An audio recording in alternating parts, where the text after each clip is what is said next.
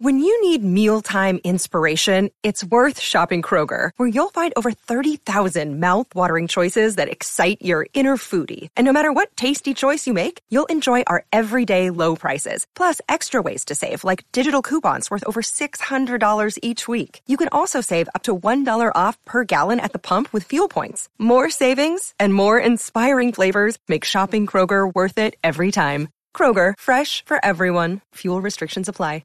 This is John Janik. Paul Janik. Chris Hake, the Wallet. From Moneybag Sodas, and you're listening to Shout It Out Loudcast. Yeah, yeah. Tom and Zeus. Yeah, yeah. Yeah.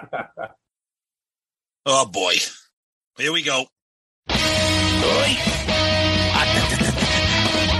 is Gene Simmons. Put that cookie down. Kiss. I'm pressing the button. Stockbroker Simmons. Star? Paul Stanley. Is that what he does? Stop shouting. My name is Ace Frehley. He's not what you would call a handsome man. Oh, no. Here come the kiss times. Is that a positive thing? Okay. All right. I'm going to grab me an ice cold mellow yellow. Why? Why do that to the fans? Stop it. Why? Because fuck them. That's wrong. What are you talking about? 617-525-0850. You do? Hey, fucko. Do you like Kiss? Settle down. Yellow. Hey, what's up there, Kiss Army? Tom and Zeus, another episode of Shout It Out Loudcast, episode 241. Ace Frehley, SIOL Biography. Now, if we were just going to call it Ace Frehley, like profile, like band member profile, like we've done in the past, we're scared that people are going to be like, oh, you have Ace on. You got Ace on. I know, they didn't call me this week. I had things to do. Just regular biography. Yeah. There's going to be too much fucking probably Ace impression. Oh, fucking Ace. The whole episode's going to be Ace impression. This is just an excuse to just do Ace. Not that we need an excuse. Back in junior high, I climbed the Alps. I was a big fan of the seesaw. I once swam the Rio Grande. Her name is Rio. Oh, wrong thing. Oh, man. All right. So, last week we got all sorts of feedback. We did an album review, Sonic Boom, which was amazing. We're going to get to the poll, but I just posted something. That was me, not Tom. That was like, unfucking real. Oh yeah. But we always talk before we post anything up that's going to be. So yeah, but this is primarily something that you want to get off your chest. I get it off my chest by bitching to Zeus, and then we'll determine if we're going to bitch publicly like we are now. Yeah, I'm just fucking tired of this shit. So you've had this thought, like, dude, look at this shit. Tell me this is a coincidence. And I'm like, yeah, I don't know. And then you'd be like, okay, you sent me a couple today, and I'm like, nope, you're right. There's no way. There's just way too much fucking copying going on. All of a sudden, some big fucking account has to say, hey, what do you guys think about Sonic Boom? Really? Yep. Really? Then somebody else puts on a poll. Hey, where do you guys rank Asylum amongst the studio albums? So so these people, you listen to our episodes and then that's how you then get your content? Now again, imitation is the sincerest form of flattery. And if you people are listening to us right now thinking that we're stroking our own dicks, maybe we are. I don't care. I don't believe in coincidences. I just don't. It's fucking aggravating. Between all the fucking coming soons or the fake new different ways they're doing coming soons, which podcasts and other shows were never doing before. Now we're going to get merch. Yeah, let's fucking put things on like this. Oh, let's try a Patreon. Let's do this. Let's do it. Dude, just fucking do your own shows. And it's not fucking something that it's not deniable when you have shows that have been around for years and never done this shit. And all of a sudden they start, right. All of a sudden they're doing very similar things. Yep. have your own fucking, have some self-respect. We don't see like somebody had a good episode. Let's say we are three sides of the coin had a good episode and they had, I'll give you a quick example. They had the Joyce fucking Biowitz in them. Remember when they did, and they had the son of Neil Fogarty. spinning gold. I had no problem with that. I watched the episode. That's a fucking great get. Congratulations. You still eat fucking sandwiches while you're fucking doing your show. That doesn't change anything, but that's a good get. And I tip my hat to them.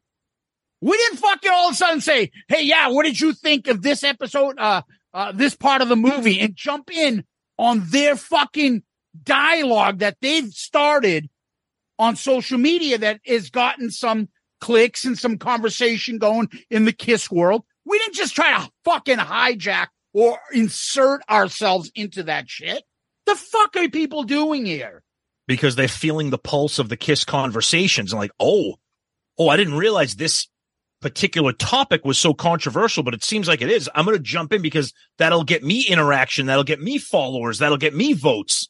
Yeah. And before fucking any of you douche fours fucking come up to us and, oh, what? So you think only you can talk about it?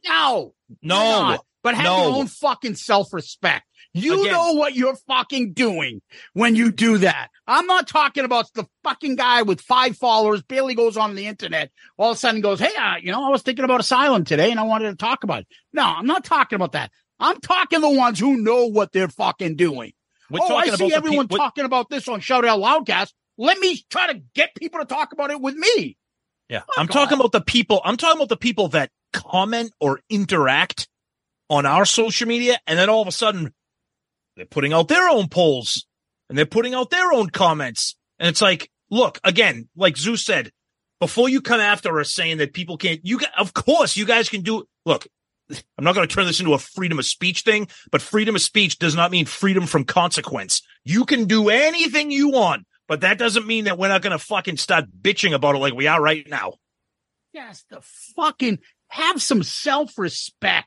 When you're original, taking ideas or taking fucking concepts. Oh, how about if we do it like this, but we'll call it this? I like what they're doing, but let's do this way. Yep. Really? Yep. Just enough of this shit. Just fucking tired. Have some self-respect. Get your own fucking listeners. Figure it out your own way. Well, how do I do this? I mean, they have stuff. And another thing, half of you fucking idiots. Well, go ahead. I love it. Welcome, new listeners. Half of you fucking idiots don't know how to have a sense of humor. Seriously, either you don't fucking get it or you throw out things that are just, they're not funny. And the worst part about it is when we get somebody that you don't know us. It's one thing for fucking America's least favorite realtor to throw a jab. We have a relationship with you. I don't need some fucking putz I've never talked to. Hey, you two fucking shitheads. Your opinion sucks. Like, dude, okay. Yeah, no wonder you're to be your buddy now. Yeah, no surprise you're from Boston, you pieces of shit. What? Who the fuck are you? What? Go fuck yourselves. Really? Eat a fucking hairy dick with pubes that get caught in your teeth that make you choke at night every time around the same time, maybe around 11:30, 11:32. Pull those pubes out of your mouth. No, don't pull them out. Take them off, babe. Bag of dick eating fucking pussies. Sorry. Fucking copying bullshit. People with no sense of fucking humor don't know how to do it. Oh, what makes you think so funny? I don't know. You're fucking listening to us now. Maybe that's a fucking hint. Moron. Jesus Christ. It's been a while since we went on this rant because it stopped for a while. I know we've had a conversation like this maybe a year ago or 6-8 months ago. And because it was just fucking rampant. Every time we turned around, it was like, oh, let's change this word or just tweak this thing. And it's like coming soon.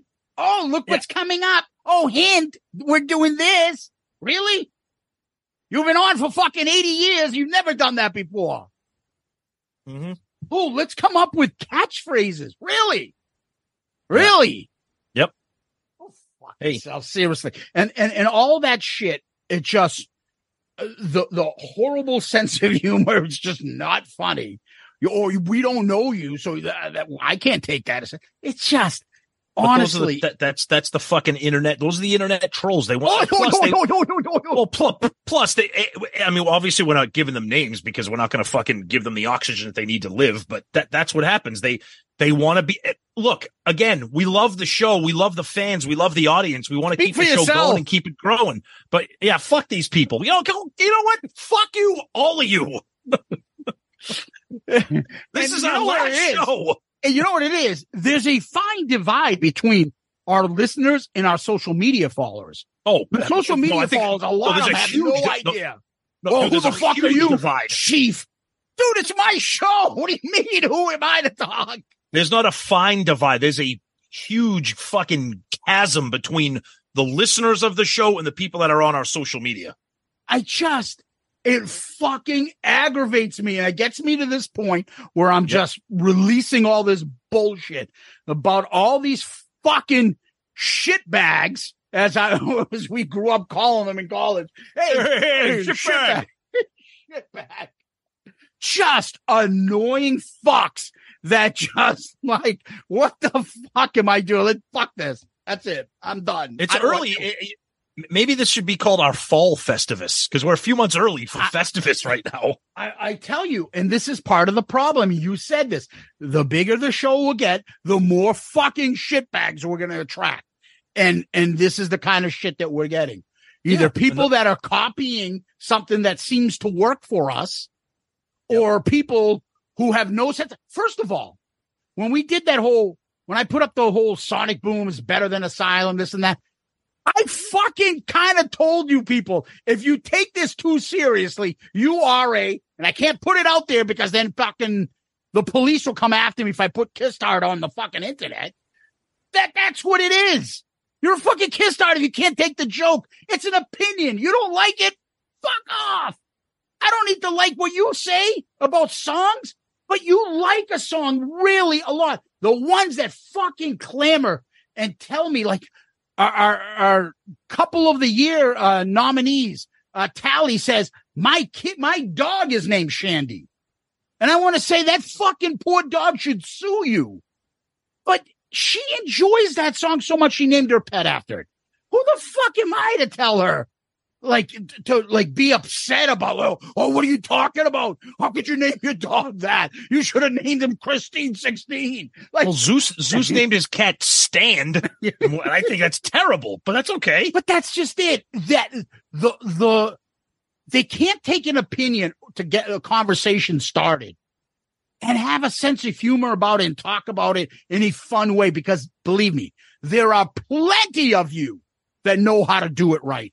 Plenty of you, but there is a plethora of you that are fucking morons, have no sense of humor, don't get shit, have no way but other than be a miserable fuck. What the fuck are you talking about? That's the worst fucking album of all time. You must be fucking crazy. How can you be a Kiss fan? And dude, what the fuck? Get over yourselves. Fucking babies, pussies, losers, fucking whiners, kiss-tards, and copiers. A bunch of you. Go fuck yourselves. I'm done. Fucking Mike blew up from yelling into it too much. Let's see if any of this makes it onto the episode or Tom goes, you gotta take that out. You can't leave that in. I'm not going to say anything. When Zeus goes back and edit, he's going to be like, I got to take that out. But this is what we do. We purge. I feel better getting this shit off my chest and getting up here. And the fucking shitbags, they don't listen. The ones that... No. This is the fucking stupidest thing. Oh, clickbait above. Really?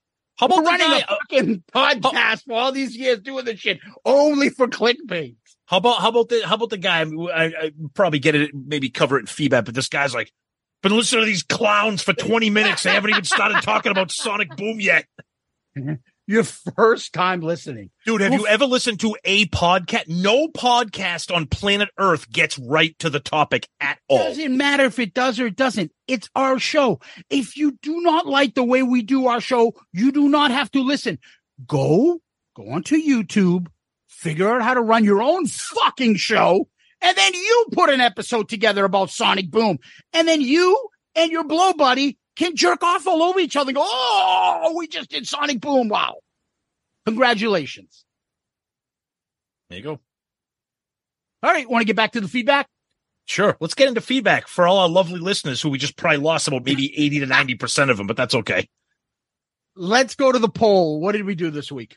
As usual with our album reviews, favorite song, 4 options: Say Yeah, Modern Day Delilah, Stand, and Dangerous. Now, Zeus, you're going to be thrilled with these results. Oh, yeah. I'm going to tell you why. Now, mind you, Tom and I had this own little personal thing about Stand and Dangerous. I don't think that the popular opinion is that those are the top 4 songs. But we put them in there because we kind of want to see what they would do against each other. Yeah, just to let you guys know. Yeah, people complain that we didn't have any Gene songs in there, and if there was one that was worth listening to, maybe we would, but that's okay. Oh, no, it's not true. I know. So Modern Day Delilah crushes the poll, 62%. No surprise. Say Yeah comes in at 21. No real surprise. The surprise for me? Dangerous comes in last. Yes. By a fraction of a point. So again, we said this not long ago. When you're looking at Twitter on the app, there's no fractions. It rounds it to the whole number. If you're looking at Twitter on a PC or a Mac or a computer, it breaks down the fractions. Stand got 8.6%. Dangerous got 7.9%. So technically, it's a victory for Stand. So let's see what you people had to say about this. The Metal Oasis podcast with our buddy Adam. Say Yeah by a mile. It's anthemic, and the rasp in Paul's voice is a weathered testament to the millions of people Kiss have inspired in their career.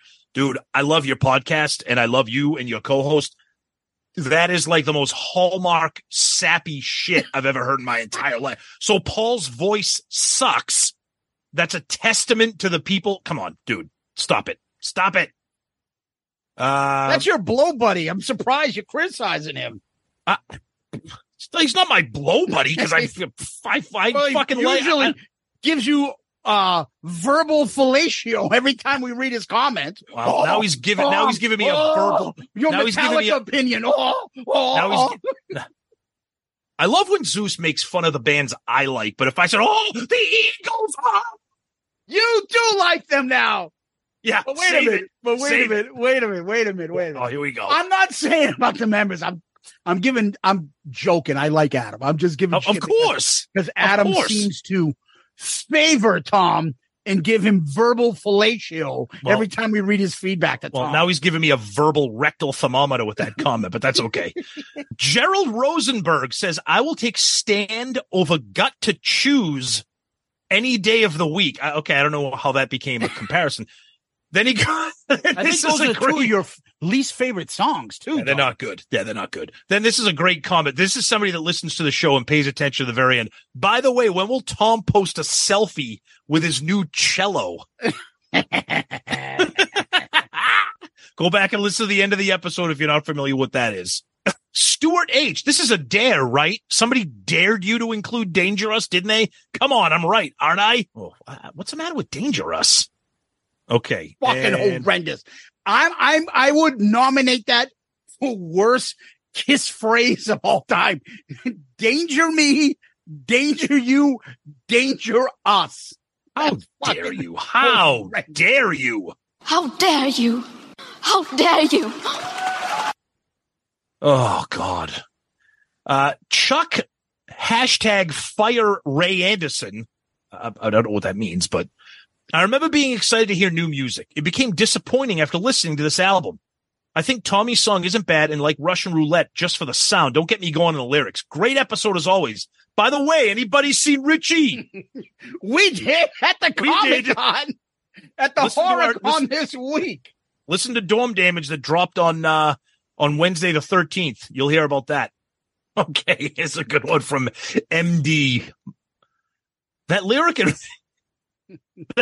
in Russian Roulette immediately made me think of this.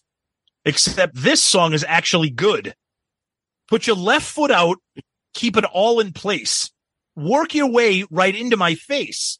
First you try to bet me, you make my backbone slide. What is up with everybody doing backbone shit? Oh my God. Stroke me. Oh, Jesus Christ. But that good stuff on Twitter. Tons of feedback this week. But that's some Twitter stuff. Facebook had over 124 comments, Tom. And I think they were probably evenly split between how the fuck is this last and how is this better than Asylum? Oh my God. Mick Watkins. Baby, it's time to take off your clothes. Take them off, babe. It's so fucking stupid. I love it. So Gene Simmons, I fucking love it. It's fantastic. Kevon Japson. Oh. Giggity, giggity, giggity, giggity. Now, if you want to talk about a fucking great listener and a great friend, he went out to go meet Twisted Sisters D. Snyder at a book signing for his book, Frats, Go Get It. Yep. And he wore a Shout It Out Loudcast shirt. Yep. And he told us, and he texted this to us, and he said that D was like, hey, I love those guys. And he wanted to tell us that he loved the show and he had a great time on there. Then Kevin took a picture with him, and then the police arrested him as he was trying to hump D's leg. Yep. But Kevin, you are the fucking man. We love Kevin. Kevin's great. And he's even better, Tom, because of his comment here. Of course he is, because he probably likes Stand. But go ahead. What a great day. Got to meet D. Snyder today and listen to probably the funniest episode yet. Oh, God. I was laughing in line by myself thinking, should I just walk up to D and say, take him off, babe? Holy shit, I'm still laughing. I'm right with Zeus. And Tom is crazy. Stand is awesome. And Dangerous is fucking awful. Yeah. I love Sonic Boom besides that turd of a song. Jesus Christ, guys, I'm still laughing. Hilarious. I have to listen again. Good. You can hang out with Jepson and talk about your love of Stan and how the earth is flat. All right. I'm not doing the laugh. No way. Ron Barchowski. Hilarious review of Sonic Poop. When I listen to this album, I feel like I'm being ear fucked by Bob Marker's microphone. Oh, God. I especially agree with Tom about Stan. The song that sounds like something Paul and Gene would listen to while they mouth pump each other. Oh, Jesus Christ. This album is an overall steaming bowl of fuck. My ass could have written a better Kiss album with one cheek tied behind my balls. See, that's the creativity kind of shit that we love. That's good. Yeah. Oh. Stephen Wood. While everyone is throwing out hot takes, When Lightning Strikes is the best song in the album, and Tommy should have been doing that song live since 2009. Why not? It could have been his signature song. Sonic Boom is better album than Asylum, and here's why. I don't need another fucking ridiculous answer about something that's ridiculous. And I can't afford to be made to look ridiculous. You get the hell out of here. While Tears Are Falling is the best song off either album for me, nothing on Sonic Boom is worse than the worst tracks off Asylum. I agree with Zeus. I can listen to Sonic Boom all the way through with no skips, but I can't say that about Asylum. And I feel bad for our good friend West Beach because I was really shitting on his song, Love's a Deadly Weapon. I will tell you, Wes, I do like the way Quarantine did that version. So it is a good song, just not the way Kiss put it on Asylum. Sorry, buddy. Yep. It's okay. John Whitman, or is it Whiteman? I don't know. John, you got to tell us. The porn and ganglion cyst emails in the back of the book segment. He got that, Tom. He gets that. Nice. We're a far better listen than most of Sonic Boom. However, Modern Day Delilah is their best post-revenge song by a mile. Glad you like that. Oh, wow. Okay. In the back of the book segment. Exactly. Yes. Don Johnson from, I guess, Miami Vice Okay. Stand and Yes I Know are the only tracks worth listening to. Boom, boom, boom, boom, boom, boom. Okay. Okay. Your buddies over at Pot of Thunder and Charles fucking Don't Call Me Mark Eaton are big fans of Danger Us, Tom. Yes. Ken Olson says, All for the Glory was playing on ESPN right after it came out. Best song on the album. Really? Can you verify that? That entire message needs to be deleted. I can't believe what I just heard. Yeah, I don't know if that's accurate, but if someone can verify, that'd be great. If I ever watched ESPN, I could maybe agree with them, but I have no idea what's going on there. Bumbling and stumbling to the end zone. The Raiders. Dude, remember when I had the season tickets to the Sox and we'd always go up to the clubhouse main area? Yeah, yes. And we'd always run into them. Hey, boom! Yeah. Circling the wagons, the Buffalo Bills. Dude, back. Yeah, Fred Flintstone. Oh, God. Graham Richley, quite possibly the best album review episode ever. Oh, my God. As you finally... Yeah, I think he's saying the album review, not. Yeah, no. I got it. As finally, you guys have such diverging views. Guess what? You are both right. Stand is horrendous, and Dangerous is just as bad. Oh, both what? Ruined by ridiculous lyrics. But overall, I lean towards Zeus's summary. This is a fun Kiss album and better than Asylum. I'm telling you, I said this. Is way overrated. Exactly, Graham. Asylum is overrated. All right. When did this happen where in order to prop up one album, we need to shit on another? When did that become a thing? Tom, we were ranking these and I had to put this, and I put this just above Asylum. That's where this came a discussion. So it became Sonic Boom versus Asylum. It wasn't just random. I just picked an album that I said, right. Let's compare it. But that's why I never realized there was a boom cult out there. Never. There's not a boom cult. There's a boom cult out there. There's me, and that's it. If you told me 4 years ago when we started this podcast that there would be a group of people, including my friend and co-host, who thinks Sonic Boom is better than Asylum, I would say that there's no way. Asylum is very overrated. Again, it's a Kiss album, so it's great. First of all, but it's overrated in the Kiss discography. Let's be serious. We've been doing this show for so long. Everything Kiss does is overrated. Yeah, but I'm just saying, as it's ranking in the discography, it's very overrated. It's not that high, in my opinion. And it's still a fucking awesome album because it's Kiss. And I would also like to jump in very quickly. I know we're in the middle of feedback. We said this last week. I have Sonic Boom ranked last. I still love like half that album. Okay, it's not an unlistenable album.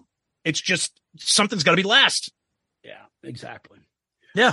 Anyways, Tommy rocks this album. When Lightning Strikes is probably the best song on here, closely followed by Nobody's Perfect. Loved it, guys. All right, I'm not this guy, but somebody named Thor Moan put Sonic Boom over Revenge. Wait a minute, what? Yeah, I'm not going that far. I can't. I'm gonna have a cramp. I can't do it. Ryan, Courtney, Cronin, Kulik, fucking Simmons, Rodham Clinton, fucking Marjorie Taylor Greene, fucking, I don't know. Scott. Wow. This episode surprised me with your overall opinions, rankings, and thoughts on the cover.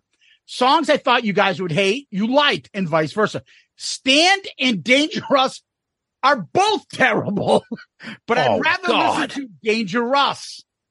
Your album reviews are the best. I can't believe it's nearing the end. He's right. Entering your 50th year in 2024, will you guys do revisited album reviews? Hilarious, polarizing episode, maybe the best album review yet. Wow. So I would say this. We will finish next year, probably all the albums. Yep. Right. And if that's the case, we have a plan to revisit a lot of the albums. We have a lot of different ideas coming up. We will probably have guest people come on to break down albums again, see if something's overrated, see if we ranked it properly, see if it went up against a different album, see if we want to throw it out the window, all sorts of shit. Yeah. Plenty of stuff to do. So. Oh, yeah. Just because we get to our final Kiss album review does not mean we're never going to talk about them again. Believe me, there's going to be a lot of fun things to do with those. One door closes, another opens. Right. One person rips us off, someone else will too. I mean, guys, we have a lot of great fucking Loudcaster comments here. Yeah, it's a lot. It's too much. It's too much. I can't get to it all, guys. I'm sorry. So if I skip through it, I mean, when we do these, when we do feedback, I literally open up, okay, here's Facebook for Loudcast. Oh, here's Facebook group stuff. Here's comments on YouTube. And as we record, I look through it. I don't prep the comments. I want it to be natural reaction to what Tom reads, for me to have it and for him to have it when I read my comments. And we pick and choose. And sometimes we skip over your posts and I regret it because it's hilarious, but sometimes we don't. Over on Loudcasters, our buddy Joey Romanek, America's second favorite couple on Shout Out Loudcast. Loudcasters, looking for the perfect gift for one half of your favorite podcasting duo? Look no further. Is it a cameo from Tom Byron? No. Autograph photo of Seika? I don't know. Is that a porn lady? Ooh, Seika. Yeah, she's an old school porn star. Oh, man. Not a chance. It's a jarred fart from America's favorite 2000s pop princess, Britney Spears. How dare you? Shout Out Loudcast. I will not stand for this on the show. We will not be having Britney ridicule. That's not, nope, not happening. She's very gassy, Tom. I am not going to tolerate this anymore. I just wish, like, somebody's like, one of our listeners ever runs into, go, hey, Brittany, are you still lactose intolerant or anything? What? Like, yeah, heard you have a gas problem. Where the fuck is people? Stop it. Ooh. I guess. That's what that song actually, I mean, that's what Oops, I Did It Again is about. That's what she shit her pants again. So, oops, I did it again. Got skid marks. Ooh, excuse me, assistant. Can you get me a new thong? This one's got all shit stains on. Come on. Oh my God. You know what I love about this? I can't wait for someone to be like, these guys said they were going to talk about Ace Frehley. Now they're just bitching about their listeners and talking about Britney shit herself. When are they going to get to the topic? If people are still listening to us at this point, you know, that's a good. Like, you know what I wish? I wish you could have one of. If this was like live, you could see the listeners going up and down as the show progresses. The fathead fucking what's his name there? Frank Luntz. Laugh all you want. Do you remember when I was on his show? Yeah, I do. With the dial shit. I was on, and I have the YouTube clip, people. I know. I was a Democrat. I was on the night that Scott Brown became the senator of Massachusetts, and it killed Obamacare because they were going to vote for it. And the fact that Martha Coakley, who was fucking horrendous as a Democrat, lost. And because I was a Democrat and I voted for Scott Brown, they loved me. I was on Fox and Hannity and fucking I remember Neil Cavuto because of Frank Luntz's group. I was on that live. I had family members all over the fucking country call me up. What the fuck are you doing? Yep. I remember. And he was really nice. Anyway, but he used to do that words matter shit all the time. Oh, Frank Luntz. There's another Fred Flintstone Pumpkinhead guy. Dick Morris? That fucking cartoon character, fucking side talker. Fucking sausage fingers. And then I got this new article I wrote about Hillary Clinton. Can I come on your show and give an interview about her? Yeah, that's fair and balanced over at Fox. We're going to have Dick Morris break down Hillary Clinton's speech. Dick Morris. Oh, God. Anyway, back to the post. I have to read this because it's so fucking childish. Do it. Tim Bream. Oh, here we go. Here it comes. Think of Stanley here, people, and listen. Ugh. I did not get any ideas off of Sonic 3rd. Paul always says listen in interviews and live. This album sucks. There are no good fake Frehley guitar solos here. His solos are boring and lackluster. He adds nothing musical to Kiss. How fucking old are you? Tim, those are the kind of comments, honestly, that ruin your credibility. Thank you. We know you hate Tommy Thayer. Fine. It's absolutely fine. But to say the guy has no talent and that some of his solos and some of his licks aren't good or his riffs, come on, man. No one's saying he's Ace. No one's saying he's Bruce. Yeah, come on. Hence, this will be part of our fucking biography coming up. In 2019, the term Ace Cult was created because Ace can never do any wrong, and his replacement has always done everything wrong. Just fucking stop being a baby about it, dude. It's fucking way over the top. Let it go. Anyway, our buddy Jeff Trott. Guess who's back in the motherfucking house with a fat dick for your motherfucking mouth? Yeah, Trotsky. Great fun album. Baby, you and me, we're like TNZ. Light the dynamite. That's awesome. TNZ. I like that. Daniel Peoples, which I think is Twisted Kisser's real name. Just listen to the album again tonight. I have zero issues with it. Probably a top 10 Kiss album for me. 12th at worst. Everything sounds good on it to me. Wow. I finally agree with you. God damn. I'm telling you, there's a fucking boom cult out there. Our old buddy Joe Decker. Yeah, Joe. I like Stand. That is all. Let's go over to Instagram. We got a bunch of shit over there. Melander Philip.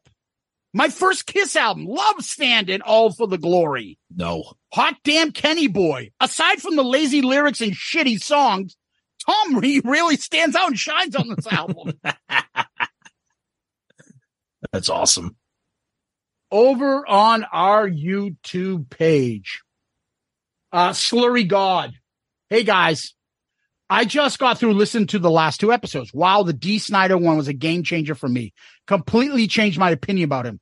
The reason you guys are batting 1,000% with your guests is because you are great interviewers. Okay, fucking journalist. Thank you. Well, now we can't even accept compliments from people? I'm doing the Jericho thing. What are you, a journalist?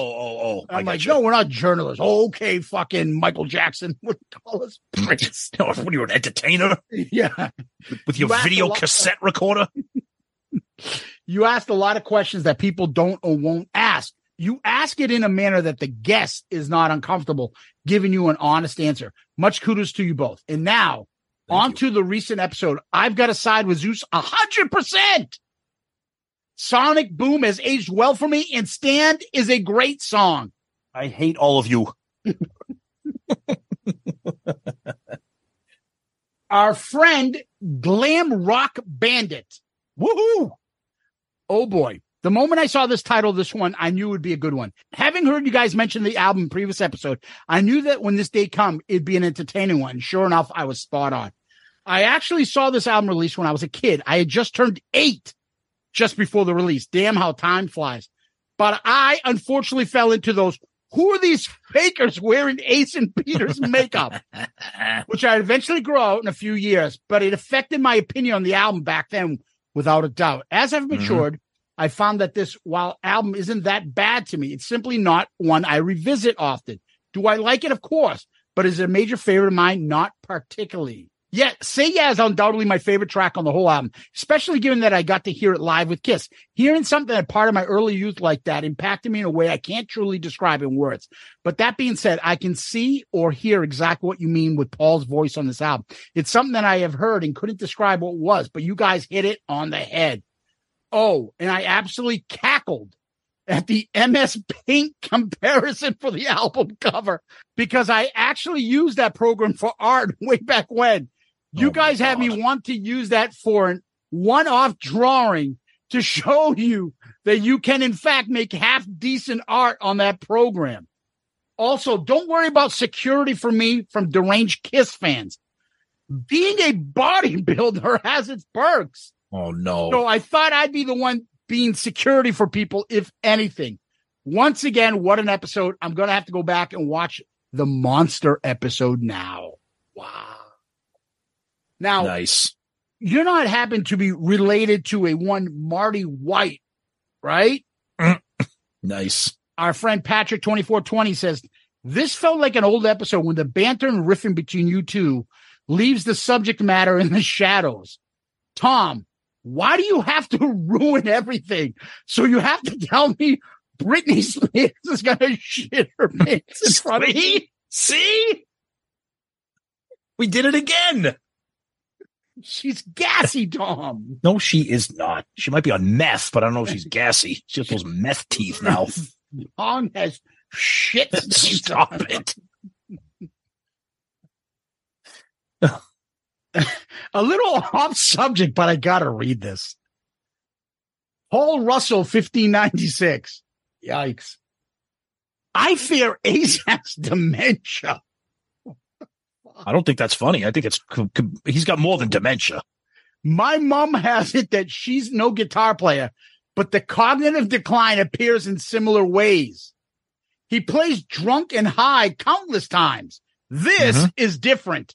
His new grifting girlfriend will have him on stage in a casket for a few quarters to roll in. Oh, Jesus Christ. That's awful. Yikes. Oh. Charles Bronson, you yellow belly punk. How can anyone say this is their worst album when Kiss Unmasked and Hot in the Shade exists? Oh, wait a minute. That's a hate crime right there. What? Wow. And then our good friend Marty White, stand by my side. I'll be next to you. Gee, thanks, Paul. You'll be next to me? Are you going to help me or is that just be next to me? Real heroes don't wait for somebody to stand next to them. They see somebody needs help and they go to help them on their own. Seriously, Paul, what self-serving drivel? Can you imagine a fireman going out to put a fire and yelling at people who are trapped? Listen, I'm here to help, but first you must stand by my side. And Paul wonders why he's so easily mocked. Is this Marty White or is this Sinkin' Stanley? Exactly. Tom, over to you. All right. Let's finish up with a few emails. Once again, we got a ton of emails, and feedback sometimes takes a long time, as you can tell, especially with album reviews. So let's see what we got here. Trent Bally, Tom and Zeus, thanks for my question of the week shout out with my Ace versus Paul. Would you rather? Tom is 100% correct that Sonic Boom is the worst Kiss album. And Zeus saying he has no skips on it is a crime. Aww. Even if Stand is an objectively decent song, it is a horrendous Kiss song. It should have been on the B-side of a Paul Stanley Soul Station charity event record. In hindsight, Sonic Boom was the beginning of the end for Paul and his voice. But as a 23-year-old Kiss fan, I can appreciate this album as one of the couple Kiss albums to be released during my lifetime. Cheers, Trent. P.S. When the fuck are you going to review Destroyer? Oh, boy. Stand by for that, my brother. Stand by. Exactly. We got a nice one from our buddy Rudy Doff. He had some things to say there, including some Elvis correspondence back and forth with Zeus, which was very cool. That was cool. Thank you for that. And thank you again, Rudy. I thought I did it on the air, but if I did not, thank you very much. Rudy sent me a cool magazine about Elvis. As much as I love my Kiss, I got to put Elvis on top. That's okay. Then we got a funny thing from Jim Riley here, who is apparently at the self-checkout of some place, and he took a selfie of himself wearing a Dorm Damage t-shirt. So thank you for that, Jim Riley. Those are the kind of things that put you in the goddamn Hall of Fame right there, brother. And then follows up. It was the fucking Lisa Sparks cameo. Well, that too. And then he follows up with, I forgot that when the album was released at Walmart in Arizona. Oh, this is hilarious because I actually remember this happening similar around here. I forgot that when the album was released at Walmart in Arizona, I was there at midnight with my Kiss shirt to grab the first one, just like the old days. But they didn't have any of the Kiss albums out. Most of the people didn't know what I was talking about. It was a bust. but I eventually got it the next day. Can you imagine standing at Walmart at midnight with a Kiss shirt on, the doors open, and you're like, where the fuck's my Sonic Boom? And they're like, what are you talking about? What are you talking about? When you're the butt of the joke in exactly in a Walmart. Right. Well, I mean, we love you, Jim, but yikes. It's not your fault. I mean, that's about as embarrassing as it's going to get, Jim. I mean, I wouldn't show up that place ever again. All right, here we go. Speaking of our buddy, the aforementioned Wesley Beach of the Plasmatics. Yeah, he wasn't happy. Zeus, you either had some bad clams or took a really good edible to rank this hackneyed album ahead of both the infinitely better Asylum and Psycho Circus. Are you going to tell me that you prefer Eric Singer's pedestrian drumming on that album over Eric Carr's muscular and inspired drumming on Asylum, and Tommy Thayer's years of practiced ace licks over Bruce's fretboard pyrotechnics? Say it ain't so. I wouldn't define it as that. Those are words you use. But yes, the album, because albums are made up of songs, not drumming. If that was the case, I'd be the biggest Rush fan there is, because there's no fucking better musicians than probably the members of Rush. I like songs. The songs are better. Okay. He said, and then continues, now, I don't begrudge anyone for their taste in music or their taste in women. You're a nicer guy than we are. That's what makes the world go round. But Zeus, buddy, you're way off base here. One thing neither of you pointed out was the overall sonics of this album. It is so compressed to make it as loud as possible, thus sucking all the dynamic range out of it. I remember. Can I jump in that? Yeah. He's right. And I didn't realize that until when I put the songs in again. I saw the fucking thing like off the charts. Yep. Pay attention to Monster when you get to it, as it suffers from the same thing. See, Monster I can really, really hear. Monster's worse. And guess who produced? Way worse. And guess who produced both of those? Paul Stanley. That's right. And then he says, I like Unmasked better, and I don't even like Unmasked. And then he ends with, and love is a deadly weapon, Zeus. I love it. We love Wes. We love Wes. Got a ton of great emails here. My God. Let's read one from our buddy Gary Cap.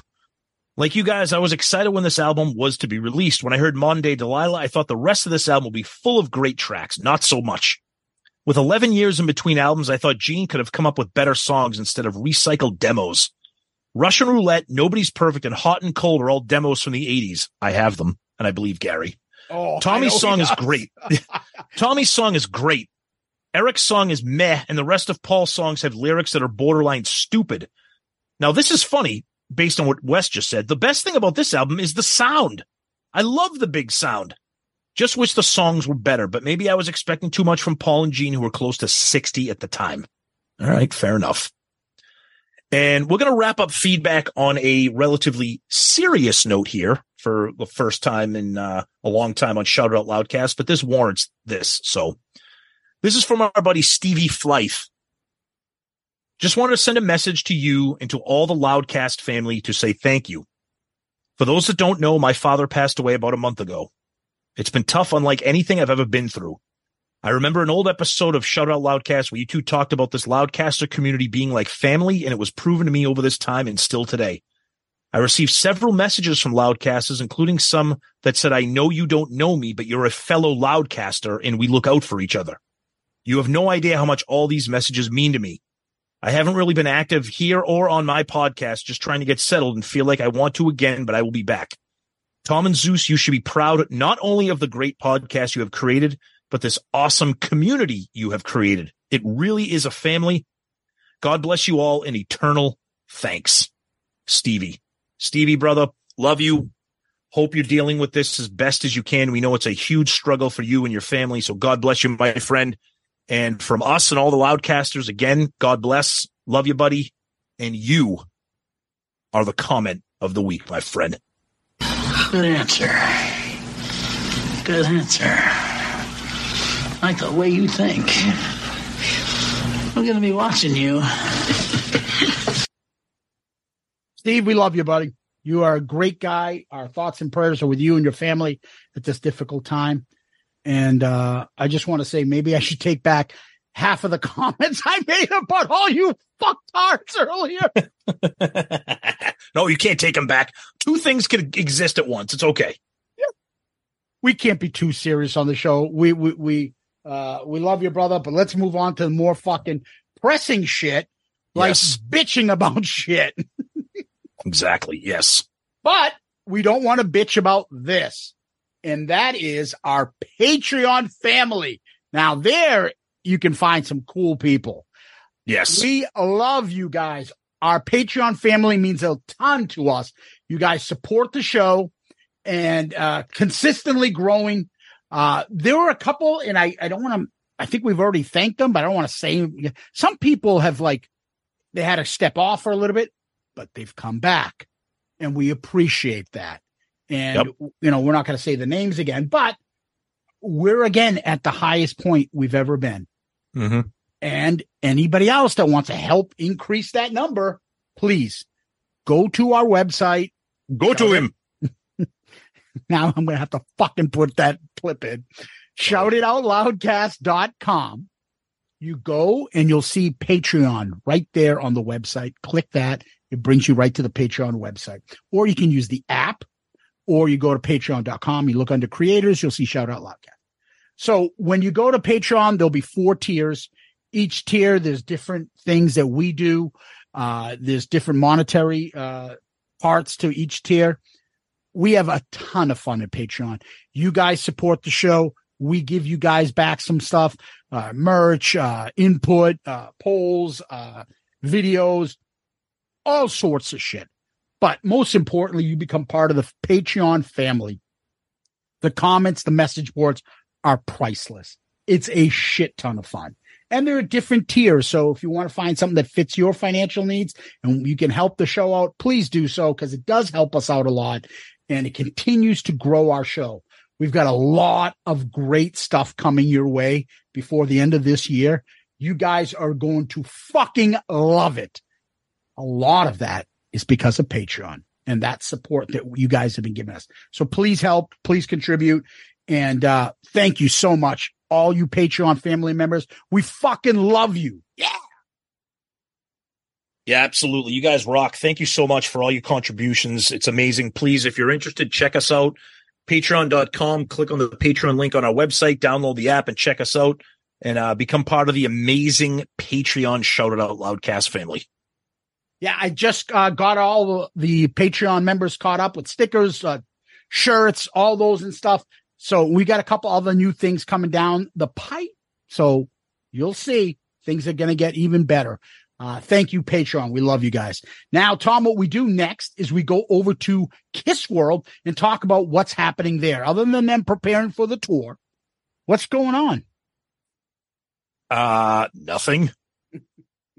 Nothing. They're on break for a few more weeks before they hit Australia for a one-off show, and then they go to Dubai for a one-off show.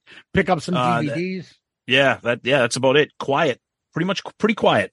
Peter made another appearance, I saw.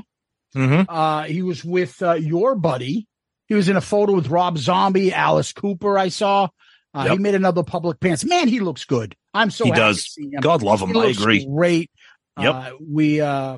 We hope, I don't think he is, but we hope that maybe he can join all our friends over the Kiss Cancer Goodbye event, which is coming up in Florida. And if you guys can go and contribute there, that'd be great. A lot of good acts over there. Our friends, Bruce, Todd. We got some people from Plush who are going to be there. And He Who Should Not Be Named will be there. And it should be a ton of fun. Go check that out. But other than that, Tom, it's a real quiet week. Yeah, nothing going on. Very quiet, surprisingly. Yeah, and the only thing I could think of, too, there's a couple of anniversaries like Animalize, Alive this week. Those were out. And other than that, that's it. All right, Tom, we're going to have to take a break. Tell Ace to get ready because we're going to do a Shout It Out Loudcast biography on him. Ah, shit. That fucking sounds great. Anybody going to do my hair? And we'll be right back. Hello, Pantheon Podcast listeners. Christian Swain here to tell you more about my experience with Raycon earbuds. Our family now has 3 pairs of Raycon earbuds around the house, and my wife just grabbed a pair of the Headphone Pros to replace some headphones from a company that was double the price. And yes, she loves them. Now, if you haven't pulled the trigger on a pair of Raycons, or even if you have, but you're in the market for another pair because they're just that good, well, now is the time to check them out. because they just launched their upgraded model of the best-selling everyday earbuds.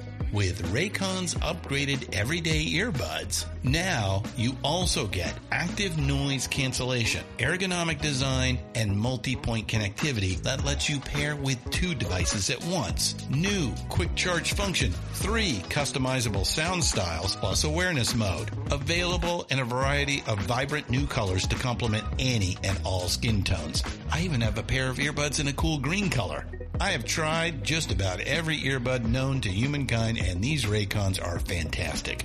Seriously, if you've been wanting to check out Raycons, there truly is no better time. You're going to ask yourself why you didn't check them out sooner, and Raycon offers a 30-day happiness guarantee. So what are you waiting for? Go to buyraycon.com/Pantheon today to get 20% off your Raycon order, plus free shipping. That's right, you'll get 20% off and free shipping at buyraycon.com/Pantheon. buyraycon.com/Pantheon. Hey folks, Stefan Shirazi and Renee Richardson here from the Metallica Report. And we are proud members of the Pantheon podcast family, where the best of music and podcasts unite. We've got something pretty cool for you. We're giving away an exclusive Metallica merch package worth over $250. That's a whole lot of Scary Guys, Skulls, M72, and other sought-after Metallica swag. And we've made it easy for you to win. Follow and share the Metallica Report, and you're in the game. Go to pantheonpodcast.com/Metallica, enter your email, and hit that button to be entered to win. And just like that, you're eligible for our monthly exclusive Metallica merch package. And guess what, rockers? You can enter every month, so just do it. And while we love our global brothers and sisters, the lawyers won't let us ship outside the U.S. Okay, we're back. Ace thinks he's part of this episode. We wish he was, but we're just going to be talking about him. Well, what are you talking about? You told me it was going to be a profile. I've got my side profile like those Sears Roebuck class photos used to take. You know, the dual pictures. Give me a profile. I already picked up a couple packs of Mellow Yellow and some cashews to hang out with you guys, but all right, no problem. I'll see you soon. I'm also a fan of the Planters Peanuts mixed nuts. Pretty good. Unsalted, of course, because I got some blood pressure problems. Can't eat those Brazilian nuts. Back in 87, it chipped the tooth on one of them. Yeah, you can't see because when I smile, I don't really know what I'm doing with my mouth anyways. So. These band member biographies that we do, we've done a few already. We've already done our friends Bruce Kulick, Eric Singer, Mark St. John, and Peter Criss was the first one we did in our first year. This will be our 5th. And this one is on the great Ace Frehley. And we're just going to do what we normally do, and that's just do a quick biography on him, talk about him, music that he was into, what he started as a band member, what he's done in Kiss, out of Kiss. And then we're going to break down and rank the top 10 Ace Frehley Kiss tracks. Yes, we are. All right. I'm sorry, people. I'm going to try to do this without doing all the impressions, but I can't help it. I can't help it. Paul Daniel Ace Frehley was born April 27th, 1951, in a small village in Pakistan. He was born in New York like the rest of the Kiss members.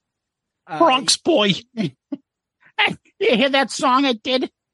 Bronx Boy. It's a great tune. His father was Carl Daniel Frehley, mom Esther Ann, and I guess he was the youngest of 3. On his dad's side, they were Dutch or something like that. They were immigrants. I don't know. Yep. I just remember reading Peter's book and all them saying, I thought he was Mongolian. Oh, God. Look at those old pictures. I mean, you know, not that we're trying to offend anybody, but he does look like he doesn't look Dutch or whatever at all. No, he looks Asian. I mean, yeah, exactly. Yep. He's got a sister named Nancy, a brother named Charles, who's a classical guitarist. He goes by Chucky. Pretty good with a 6-string. Yeah, and supposedly Ace got a Christmas present in 1964. And if you've read his book, he talks about it, how he was just never into school. He wanted to play the guitar, and that was his main thing. And he started getting into gangs and trying to pick up chicks. And supposedly that's where he got the nickname Ace, because he was, I'm a good looking guy. I'm an ace with the chicks. What? That's what he said. No, I know. Just what a horrendous. Fucking picking up chicks. He's an ace. I was getting ass all day long before he was even a fucking big star. You should have called me ass. I don't know. But by age 13, I mean, he was already listening to rock and roll. Ace's influence were really rock and roll guys. He loved Zeppelin, Stones, big Hendrix fan. Now, the funny thing is, if you read his book, and we're not talking, this isn't an episode about his book, he goes into a lot of detail about getting in trouble with school, like not doing well there, in and out of gangs, fighting, trying to pick up chicks. And then he starts where he fucking goes around and starts like getting into concerts, sneaking in backstage, acting like he's part of the gig. And then roadieing for, I think it was for Hendrix's band at one point too. Yes, he did. Yeah, imagine that. Yep. Hey, Jimmy, my name is Ace. I'm going to be a guitar legend like you someday.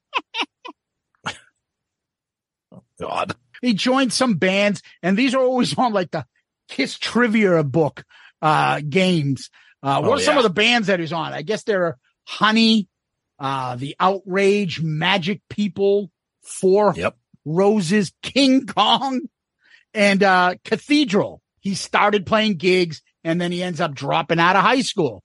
And then eventually he came back, and I remember reading that part in the book, and he did graduate. And then he just started getting some odd jobs as he was doing music, and kind of living the life of a vagabond bum, right? And I think he was like a taxi driver like Paul, delivered liquor, furniture deliver, mail carrier. These are some things he did, basically to survive while he was getting his rock star off his career. Yeah, he was always playing guitar. Everything else was just killing time until he could land the right gig, which eventually he obviously did. Eventually joined a band called Malimo, and they actually had an album for RCA Records in 1971, which I wasn't aware of. Mm-hmm. And then comes the famous part. Yep. A friend of his saw an advertisement, lead guitarist in the Village Voice, and showed the ad to Ace. And flashing balls. I got them. That's me. I got both of them. And he went to East 23rd Street, and he auditioned for somebody named Stanley Eisen, Chaim Vitz, and George Peter, Chris fucking Ryan Scott, fucking Michael Cook, Chris Cola, whatever the fuck his name is. And then what's the legend of him showing up? Go ahead. Yeah, the legend is, and you hear them talking about it, of course, in extreme close-up. He shows up with one red sneaker, one orange sneaker. Kind of, this guy's spaced. Everybody knows that clip. Well, what happens with Gene when he talks about that in extreme close-up? When he goes, I thought a bum had walked in. Gene just fucking burps. No one edits that out. Yeah, exactly. I love it. And then what does Paul say? It was the eighth. In the most, I don't know, effeminate way. Yeah, it was eighth. Not ace. There's a TH in this. Eighth. Yeah. And the big thing is that he kind of looked a little kind of out of whack, but as soon as he plugged in and played, they were like, this is the fucking guy we want. Yeah. And the legend goes, it was Deuce, and he just started soloing over Deuce, and they're like, fuck this guy. And sorry, Bob Kulick, the gig is going to Ace Frehley. Yep. So Ace is in the band. He starts, they work on the debut. He's got two songs that go into this. And the big classic, which we all know and love, is Cold Gin. But he won't sing on it, which sucks, because it would have been great if he started in Kiss singing, because then he would have a little bit more, I don't know, at stake in the band and feel probably more of a leader instead of being like the background guy with him and Peter, and then bitching about the other two guys taking the lead. because Cold Chin was a big song for them. Yeah. And we always talk about when he first went, by the time he did sing, then they started rolling off all these albums with Ace songs. And who would, if he was a regular part of the vocals from day one, who knows? It would have been awesome. Cause I don't know. I'm a fan of Ace for all the shit we talk about him, but I love the guy. Yeah. And what's great is I always think back at this point, and that is the fact that Paul says Ace was incredible. But at a certain point, he stopped getting better. But when we're talking about this now, the debut, and then all of a sudden comes Harder Than Hell, right through Alive and the rest, he is just fucking killing it. So now you get into the second album, and he's still bringing out songs. He gets credit for Parasite. He gets credit for fucking Coming Home. And he gets credit for Strange Ways. Never mind his lead guitar work, right? Oh, geez. Yeah. Especially on Harder Than Hell. I mean, we're not going to break down every single song that he's ever performed on, but everybody knows that his solos are fucking epic. And for me, Harder Than Hell is one of the standout albums for him. We'll get into that when we do our top 10, but yeah. Yeah. And as the band continues to get bigger, we all know that the makeup went on, and Ace's character is the spaceman because he loves space and he's spacing. He loves all that stuff. I love science fiction movies and stuff like that. A big fan of astronomy. That's why my band manager's last name is Astronomy. Even though it's spelled a little different, but I said close enough. Space Ace Astronomy makes sense. He likes to get smashed into outer space like I used to too. And let's not forget the big thing here where Ace and Paul like to go back and forth on this. Ace designed the band logo. Yes. But of course, then Paul would say, it was refined by Paul. Yes, I defined it. Yes. Yeah, exactly. But that came up by Ace. But it also, how is the part where they're like, what's with the SS logo and shit? It's true. I don't know. So now they're still moving on. Kiss isn't successful yet. They're touring. They're still doing music. But Ace comes back on the third album. He is, Getaway. He's got Rock Bottom. He's a credit on too as well. Yep. Then they move to Alive. And probably we could stop here and Ace would still be a legend if we just took his career to Alive, because the amount of people that picked up the guitar and say that they were influenced by Ace Frehley. Oh God. Yeah. Is countless. Yep. Right up to Alive. Yep. This album itself made him a rock legend, a guitar god, a fucking huge influence. He might not be the best. He may not be the fucking top 50, whatever guitarist in the world, but I guarantee you he's top fucking 20 influence on guitarist easily, in my opinion. No, yeah, totally. And especially when people heard Alive, I mean, obviously you got to hear the entire band kind of unleashed and raw, but you really got to hear Ace just lose his shit on these solos. Just fucking mind blowing. Yeah. And then along the way, his solos, he starts doing fucking crazy shit. Then he starts putting the fire bombs in there, and fucking his guitar goes on fire. He's got smoke bombs going off. He starts inventing stuff on his own. As the band was constantly growing, Gene's doing Blood, Paul's flying, whatever. Peter's drums are going up. Ace has got the fucking guitar thing. Yep. And his reputation is really growing as a guitar player. All of a sudden now, after Alive, they're starting to make some fucking money.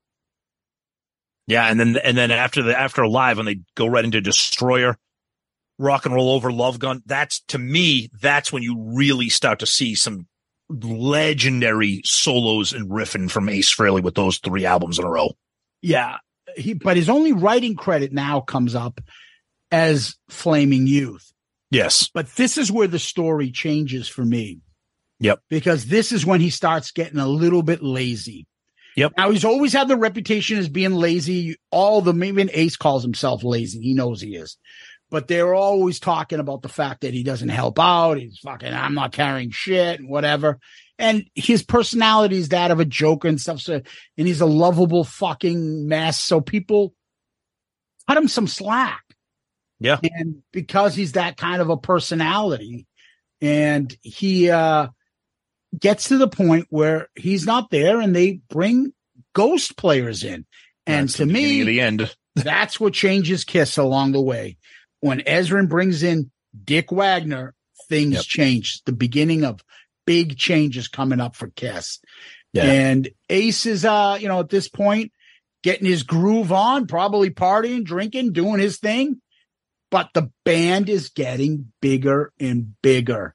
And now, after the Alive going through, Beth taking off, now they get into really some hard rock and roll. And Ace gets to hang out and get an album produced by the great Eddie Kramer, although they did the demo with Eddie Kramer, but now he has a full album done by him. And it really brings out Ace, and that partnership, Ace and Eddie Kramer, really takes off. But as we're progressing and he gets to Eddie Kramer and Rock and Roll Over, he has no writing credits. Right. So that's, I don't know, either falling back or building up his repertoire. I don't know, but he doesn't have any writing credits. Mm-hmm. So then you get into Love Gun, and that's when everything changes for him. And that's when people finally hear him singing for the first time. And again, we'll get into the rankings in a minute. So Ace finally sings his first song on the album, and that is Shock Me, which we all know and love because Ace got shocked at some fucking concert. Hey, which railing should I not grab? Oh, shit. Yeah, that's right. Lakeland, Florida, 1976. He got friggin' almost electrocuted to death. Oh, this water. I'm going to try to connect these two wires. Is there a problem with electricity getting wet? What do you think? A bad idea? I was watching the Three Stooges put together some wire on a TV show. I'll try to do it just like that. Big fan of that song, Curly Shuffle. I almost put it on my solo album. It's a great song. Got a really cool riff. I always like to put covers on my album. I'm going to do next one, Jump in the Saddles, the Curly Shuffle. I know the band name. Hey, Mo. Well, Tom, the legend continues to grow because by the next album, they do Alive 2. Yes. And the legendary part in Alive 2, we're going to turn the microphone over to Ace Frehley. Shock Me.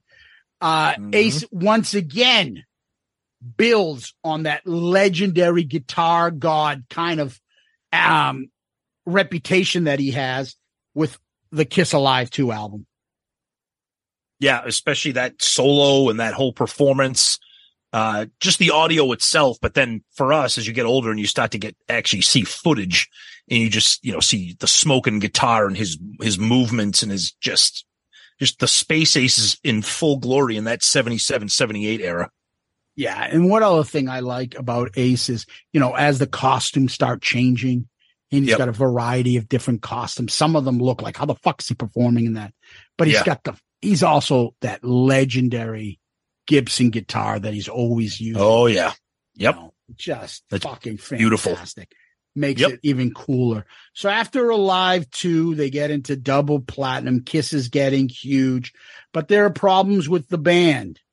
Amongst them is mostly Ace and also Peter to some extent wanting to do their own thing. Need to get out. So then the idea gets formed. Let's do a solo album. The one with the least expectation was Ace's album. But he picked the best producer. That's right. And he grabs Eddie Kramer and he runs with Ace Frehley, the 1978 solo album, which we all know. And Ace outsold everybody. Actually, Gene says his outsold, which I don't know if that's accurate, but Ace album surprised everybody. It had a hit on it, which was New York Groove, which you hear still to this day all over the place in sport games and all sorts of stuff. And Ace found this whole new level of confidence after that album. Yeah, and it was funny because, we kind of mentioned it briefly before, but you had only heard him on Shock Me. You knew about his guitar prowess and what he could do, like on the studio and on the live albums, but now you have an entire album of just his vocals, all original material, and people are like, fuck, this guy rocks. This guy, I mean, we've reviewed the album. You can go back and listen to what we think about it, but I think that's why it was so stunning to Kiss fans. They were like, how have you guys been hiding this guy? Not that the band was hiding him, but to a fan, they might think that they were. Obviously, it was his confidence and his inability or his lack of desire to want to sing. But now this album comes out and it's like, what the fuck, dude? And of course, Kiss isn't stupid. They took advantage of that popularity with the next two albums. Yeah. And so what ends up happening is now they get back and try to get Super Kiss, and the return of Kiss comes back. But they've also had the fucking misfortune of trying to do the Kiss Meets the Phantom, where nobody really took it serious. Ace thought it was a joke. He didn't want to even be in the band. He thought this was terrible. You had Black Ace Frehley in the movie, and it was just not a good look. So they come back with Dynasty as their attempt. But this time, Ace all of a sudden has 3 songs on the album, and not only just 3 songs, but 2 of them he wrote. One was a cover. Obviously, we know about 2000 Man. He also did Hard Times and Save Your Love. Ace has got some major confidence going. Life is good, but he's still unhappy. Drugs and alcohol are really kind of taking over. But success in the band is really at his high point, probably at this point. Yeah, it's kind of a weird time for the band because, like you said, the band is peaking, is huge, but Ace has kind of got already one foot out the door. And you got to wonder, was putting 3 songs on those albums a way to appease him and make him feel more a part of the band? Or was it something that he's like, hey, I'll stay if you do this? We'll never know. But I mean, I'm happy that they're there. I'll tell you that. They move on to the Popish Unmasked in 1980. Once again, Ace has 3 fucking songs. Yep. Talk to Me, Two Sides of the Coin, and Torpedo Girl. You'll see in the rankings, I don't think they're as strong. I think this is the point probably where they're like, well, let Ace do 3 songs. And they actually, I believe, released Talk to Me as a single, which I'm not sure they did that before. I don't believe they did. So that's his first single. They get a chance to do that. And Ace has still got 1 foot out the door. Peter is now basically gone. Mm-hmm. And now they move on to Music from the Elder, which, as we know, legend goes, Ace wanted no part of this. Yeah, he wanted nothing to do with this, the concept album, this whole orchestral shit, the falsetto, the lack of just being a straightforward rock album. Ace had difficulties dealing with Bob Ezrin. The record indicates that Ezrin cut out a lot of Ace's solos that he had recorded for The Elder. So at this point, I mean, it was ready to explode, and it did, because unfortunately this is kind of was the end of the Ace and the original Kiss. Yeah, and what ends up happening next is basically Killers and Creatures of the Night, which he did nothing on. Yep. And because of contractual stuff with the record label, they put his face on Creatures of the Night, but he had nothing to do. He had some performance videos that he played on, but he had nothing to do with those albums. By this point now, Ace is like, I got to leave or I'm going to die. Along the way, he's having car accidents. He's all sorts of fucking drug and alcohol problems. He's a fucking disaster. He's been quoted as saying, like, if he didn't leave, he was going to die. So he needed to get out at this point. Yep. So I remember this, Tom, reading magazines about Ace Frehley coming back. Yeah. And I was like, oh shit. So what I first heard was basically Frehley's comment. And I remember seeing the videos and the print ad, and then the one with him with that Z guitar and the fucking speakers. I'm like, oh my God, that's what he looks like. And Frehley's comment coming out. And he created Frehley's comment with the late, great John Regan, Todd Howarth, and his old buddy Anton Fig, who played on his solo albums and on the Kiss albums, Dynasty, basically, and Unmasked. That's right. So Ace comes back. He releases Frehley's Comet, which did pretty good. I think he got signed to a record label around that time, if you remember, Tom. Yeah, I'm not sure what record label it was or who did it. I don't know if maybe we can try to figure that out, but I think it's pretty well known. Yeah, and he released the next one, which was Second Sighting. And then there was also that Live Plus One that he did. And then he released solo albums after that. No more Frehley's Comment. He ends up releasing Trouble Walking 89 and then takes a break. And Trouble Walking in 89, that's when people started to hear, you started to get some whispers because there was a guest appearance by Peter on that album. And then Ace was a guest on Peter's solo album that he did on his own. So yeah, and then they had the Bad Boys tour. The Bad Boys tour back in 95, which was kind of interesting because we all know what came next. Yeah, and basically they show up at the convention and do Kiss Unplug as a kind of one-off, but we knew what was going to end up happening. They come out, Unplugged is a huge success, and then the reunion comes. And for a little bit, we were all believing that there was going to be a happy ending. They all looked happy for a little while. They're all getting along. Ace was in a good place. He was playing great. He was happy. He was doing his shit.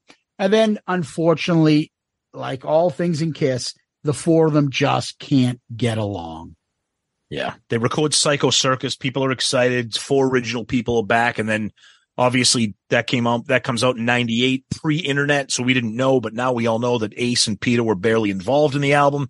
Ace did have a pretty kick-ass song, Into the Void, which I think was a pretty freaking cool song, which ironically is believed to be the only song on that album where all 4 members actually played together, which was kind of cool that Ace had a really kick-ass track on that album. Yeah, and what ends up basically happening is they do the farewell tour, and I was like, yeah, farewell to you, but not farewell to Kiss. But even that, Ace claims he wanted to leave. He wanted to be done. So Ace leaves, and then he goes back to his solo career. And what you get from Ace going out forward, you get Anomaly in 2009, Space Invader in 2014, Origins Volume 1 and 16, Spaceman in 2018, Origins Volume 2, 2020. And currently he's releasing an album with friend Steve Brown being producer. And He Who Should Not Be Named might be playing on a couple tracks there too. That's right. Yep. And during this time too, Ace is also touring out there. He's playing with a lot of our friends between Zach Throne, Phil Schaus, Jeremy Asbrook, and Ryan Michael Scott, fucking Rodham Clinton, Kulik Lane, Simmons Tweed. And Ace is still on the road to this day, doing his thing. And along the way, there's been incidents, all sorts of fucking rumors, stories, bullshit. He's currently talking about possibly going on the last concert with Kiss. Who knows if he's going to play in that? Chances are he's not. Along the way, he's loved Paul, had him play on his album, and loved Gene, and then his girlfriend accuses Gene of something, and then he fucking wants to threaten Paul on Eddie Trunk's show. He's got all sorts of fucking shit going on right now, unfortunately. Yeah, the last few years have been less than stellar for some chapters in his career. You know, earlier this year, we dedicated a couple episodes to Ace's crazy appearances on Eddie Trunk with threats and ultimatums. And we talk about Ace every week just because he's touring and he's always a funny guy to talk about. You know, we love him, but I think it was just last week we talked about how serious it appears his condition may be. And just we hope for the best, but I just don't think he's surrounding himself with people that have his personal best interests in terms of his health and well-being at hand. And, you know, it's alarming. Yeah, and we hope that we're wrong, but I think he really needs to get his personal shit together because he's not very healthy these days. Right. And I can't speculate to why, but whatever. And on a personal level, for a while, Ace was married to a Jeanette Frehley. They had one child together. Monique, Ace adores and brings her up often and interviews and stuff. He has a good relationship with her. So I'm happy for him for that. And along the way, after Jeanette, he's had some ins and outs. We know about the drama he had with my girlfriend, Rachel. She busted my balls. And he's got a little crazy. And he's got a new girlfriend who I believe is his fiance named Laura. You can't miss her because if you go on his website or his videos, she's there. You'll see her. She never met a camera she didn't like. And we all wish Ace well, and we hope he gets healthier and can perform like he used to be able to perform. Because right now it's a little rough. Yeah, exactly. It's just not good. Yeah, just some final thoughts. His book, I read it. It's a tough read. Let me just tell you. What do you want? I don't even remember writing it. You thought I had a ghost player on guitar. I had a ghost writer do that for me. Ah, shit. Did that happen to me? No, Ace, that was Peter. Ah, fuck. Okay. I should probably take that out of the book, huh? No Regrets. If you want to pick up that book and read about it, go ahead and do so. But basically for us, the overall thing for Ace, when you think of Ace Frehley, Kiss member, you think of that rock guitar, sloppy player that inspired thousands and thousands of musicians to pick up the guitar. Never was formally trained, picked everything up by ear, and just played it his way and just loved rock and roll. He was the rock guy in Kiss. Straightforward rock and lovable guy. Everybody thinks he's fucking hilarious. Everybody that meets him wants to do an impression of his voice. Got that infectious laugh. And unfortunately, there's that bullshit that you have to either like him or Tommy. You don't. You can like both. And for some people out there that can't separate the two, that's on them. But I can love Ace and I can love current Kiss. I don't have to pick sides. Yep. Yeah, to me, I mean, I'll always love Ace. I mean, I obviously we're older Kiss fans, so the original lineup, that original 70s era is what we love and just what brings us all the joy and nostalgia. And, you know, we'll always love Ace for all the shit we give him, for all the things we tease him about and the joking. He's Ace and he's a god. He's a legend. And, we'll always love him. The thing that always bugs me about him is I believe Paul said it best, that he just stopped growing as a guitar player after a certain point, and he could have been one of the greatest, but he just fucking lazy, alcohol, drugs. Unfortunately, it just didn't go the way it could have gone for him. And if all four of them stayed together, who knows what could have happened? Let's be blunt. They took off. Earliest you can say is 75. And by 79, they're already down in their decline, almost 1980, you would say. Yep, exactly. That's not a lot of time. Nope. Right? Not at all. And so, unfortunately, Ace is not as big or prominent in the music world as he probably could have been. I agree. Yeah, I think that's the problem, is that for non-Kiss fans, his legacy is not what it should be. He should be regarded as somebody that everybody knows who he is, and he should be up there with some of the legends because of what he can do and because of his influence more than anything. Yeah, I think the influence part will definitely be his legacy. Yep. All right. So, Tom, what we do is we rank our top 10 Ace songs. So when we give our top 10 here, Tom, it could be an Ace song that he wrote. It could be an Ace song that he sang. It could be an Ace guitar solo from a song. Yep. Right? So, okay. All right, Tom, I'll begin this one. Number 10 for me. This is really hard, but I'm going with Rip It Out. At number 10? Yeah. Ew. Yeah. Wow. Okay. Yeah. I mean, I love the song, but it's probably my third favorite song on that album. Okay. Number 10 for me, I'm going with this one not only because of the insane solo, but because of his vocals, and it's one of the standout tracks on a much maligned album, and that is Dark Light from The Elder. The solo is fucking insane, and I just think it's a cool song. Or it's Sodom and Gomorrah. The Malevolent Order. Yep. Number 9 for me is a very different one, which we probably forgot. And that is off the box set. It's My Life. Nice. The duet that he does with Gene Simmons. Yep. He comes in and sings that part. Oh, it's fucking so cool. I love it. Yep.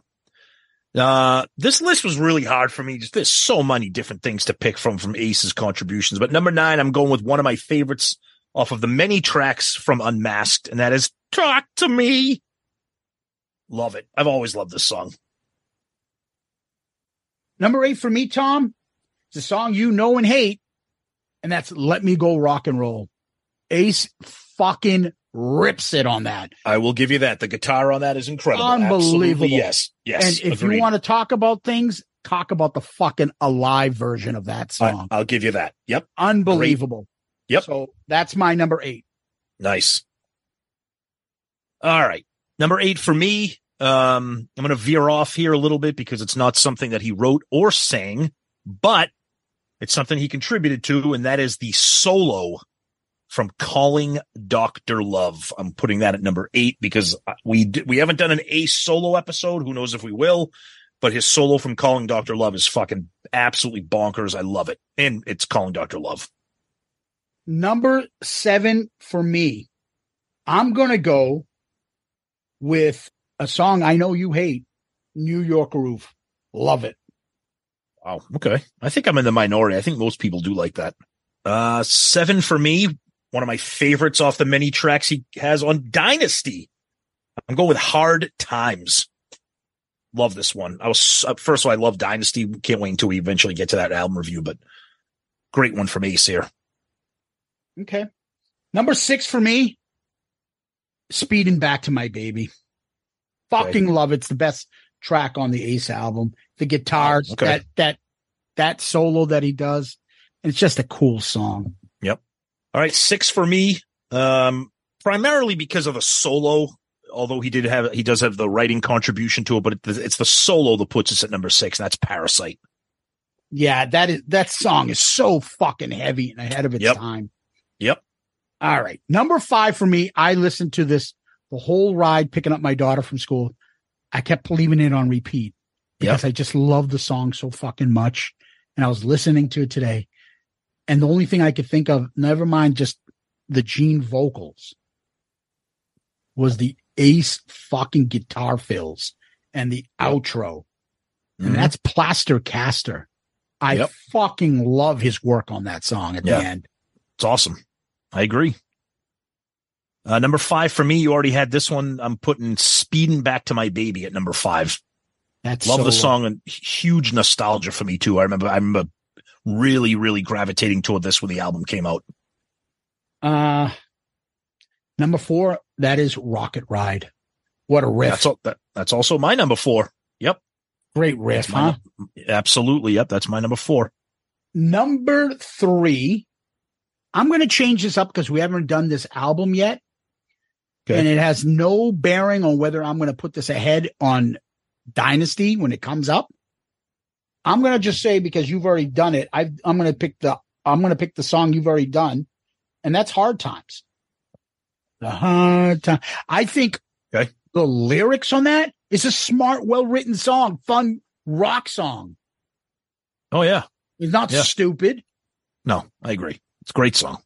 Number 3 for me is another performance on a song that I love, but his solo, it's not my favorite solo, but again, we're not doing a solo episode, but this would be near the top, and that is Deuce in his solo in Deuce.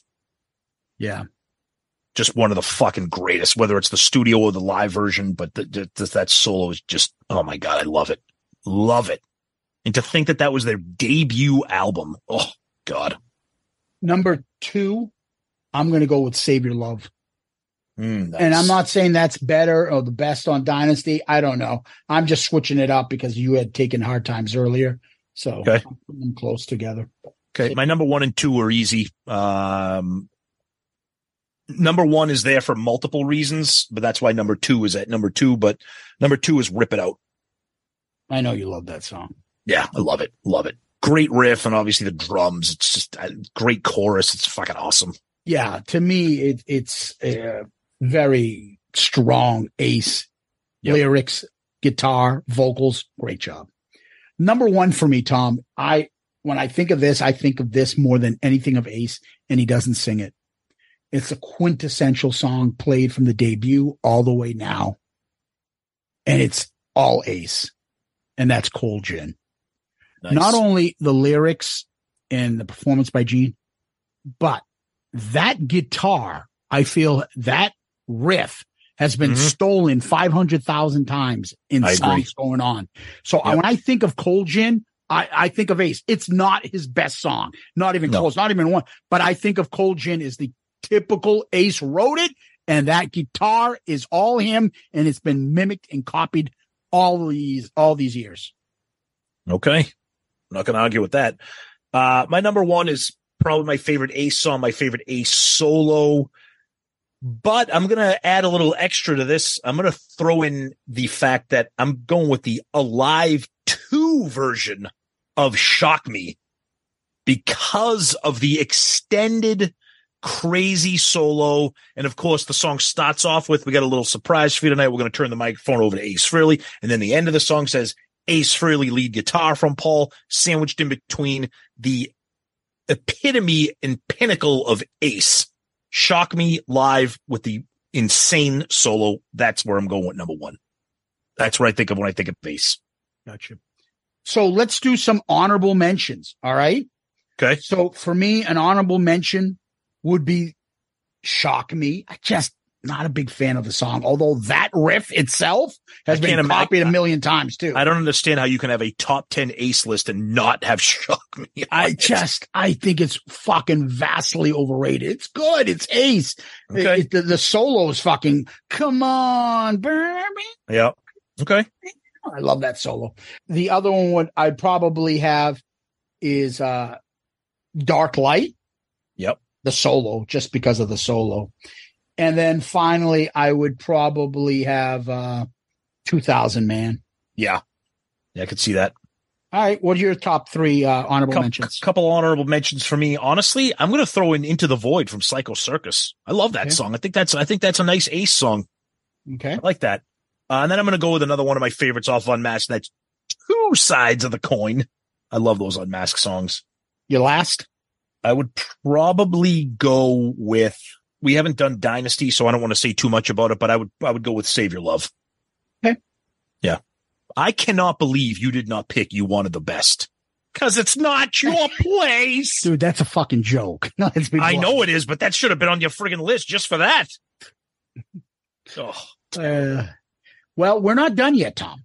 We are now going to rank him as when we do favorite members. So we have done Bruce Kulick, Eric Singer, Mark St. John, and Peter Criss. Tom, do you have your ranking so far? I do. I have Mark St. John at 4, Eric Singer, Peter Criss, and Bruce Kulick at number 1. Rank him. This is really hard because I love Bruce. We met him, hung out with him. I love his work with 80s Kiss, Revenge, Carnival of Souls. I just don't know how I can not have Ace at number 1 right now. It's fine. I love Bruce, but the influence and impact of Ace, and if Bruce is listening, which I hope he is, I don't think he's going to have a problem with me putting, the OG ahead of him. And I'm struggling to do it because I love Bruce, but I'm putting Ace at number 1. Dude, Bruce would put Ace number 1. Yeah, I know. Well, that's your selection, Tom. All right. Yep. So for me at number 4, I have Mark St. John, then Eric Singer, then Bruce Kulick, and then Peter Criss at number 1. Yep. Tom, I'm putting Ace Frehley at number 3. Behind Bruce. Okay. I'm having it as Peter Criss, Bruce Kulick, Ace Frehley, Eric Singer, Mark St. John. If this was 1985, 86, when I got back into Kiss and loved it, he would be really just slightly under Peter. Yeah. He was my favorite after Peter for years. Yep. For years. And just, God bless him, the attitude and stuff and stories we've heard and stuff.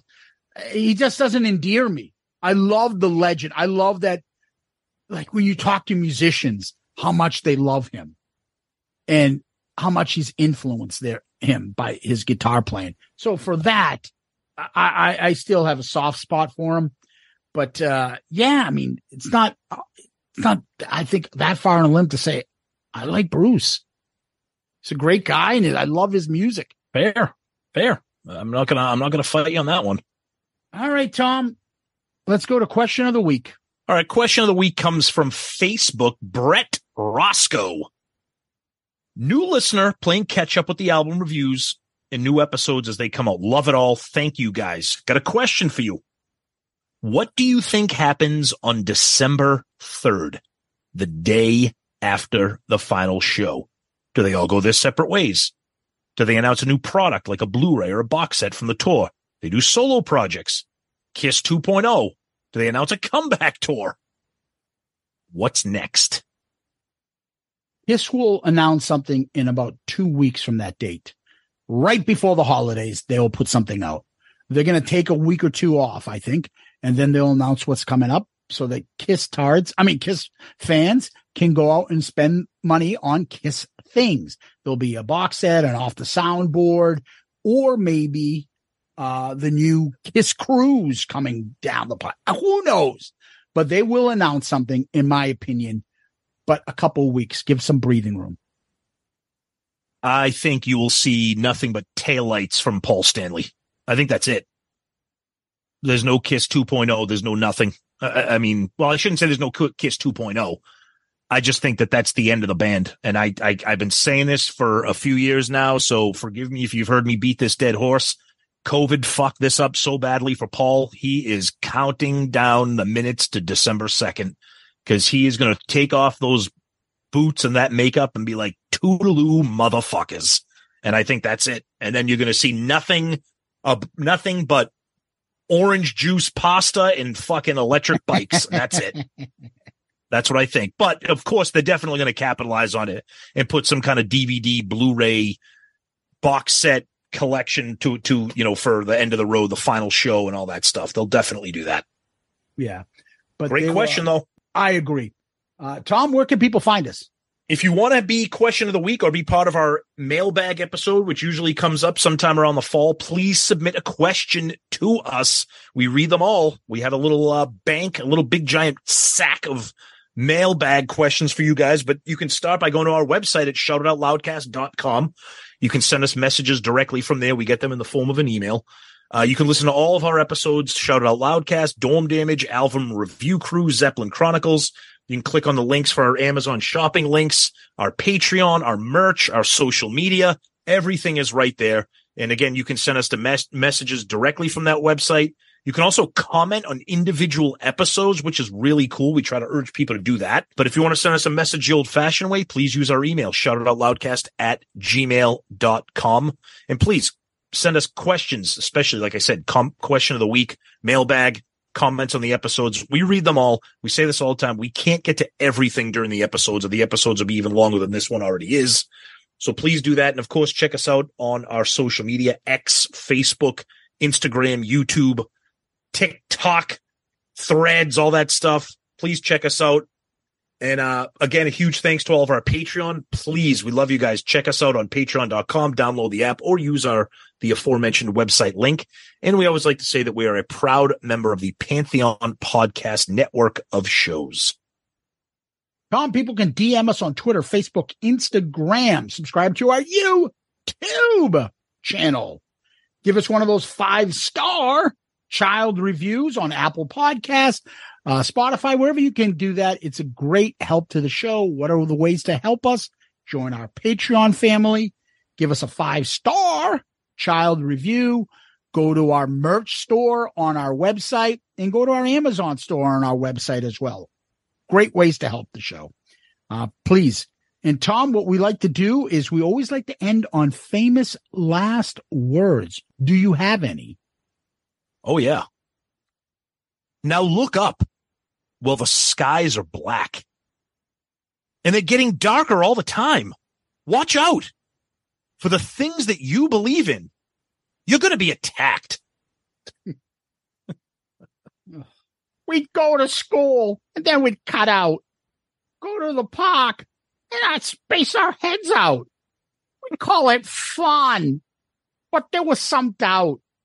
Hanging out down in the city. Hey, Tom. Hey, Loudcasters. Hey, Kiss Army. Hey, Ace Cult. Thank you. Appreciate it. Thanks, brother. Guys, you're the best. Thanks so much. We love talking about band members, especially Ace. Great stuff. Zeus, as always, my friend. Thank you. Hey, peace out, Girl Scout. I was so drunk. All I wanted was a fillet of fish.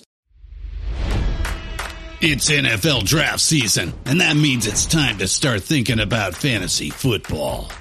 FantasyPoints.com features industry-leading experts and prognosticators using proprietary hand-charted data to help you score more fantasy points. FantasyPoints.com is the place to go for whatever kind of fantasy football you play. Whether you play fantasy football, daily fantasy sports, or do a little bit of everything, Fantasy Points has the meticulously researched content to guide you to victory. And why wait for the fall? Fantasy Points also covers the new spring football league, the UFL. Join the guru, John Hansen, Scott Barrett, Joe Dolan, and other massive names in the fantasy football universe with an exclusive offer. Use code Pantheon for 15% off any Fantasy Points package, including the all-in package, with access to every article, tool, and data nugget that Fantasy Points has to offer. That's FantasyPoints.com and code Pantheon for 15% off at Fantasy Points. FantasyPoints.com, code Pantheon. Score more fantasy points.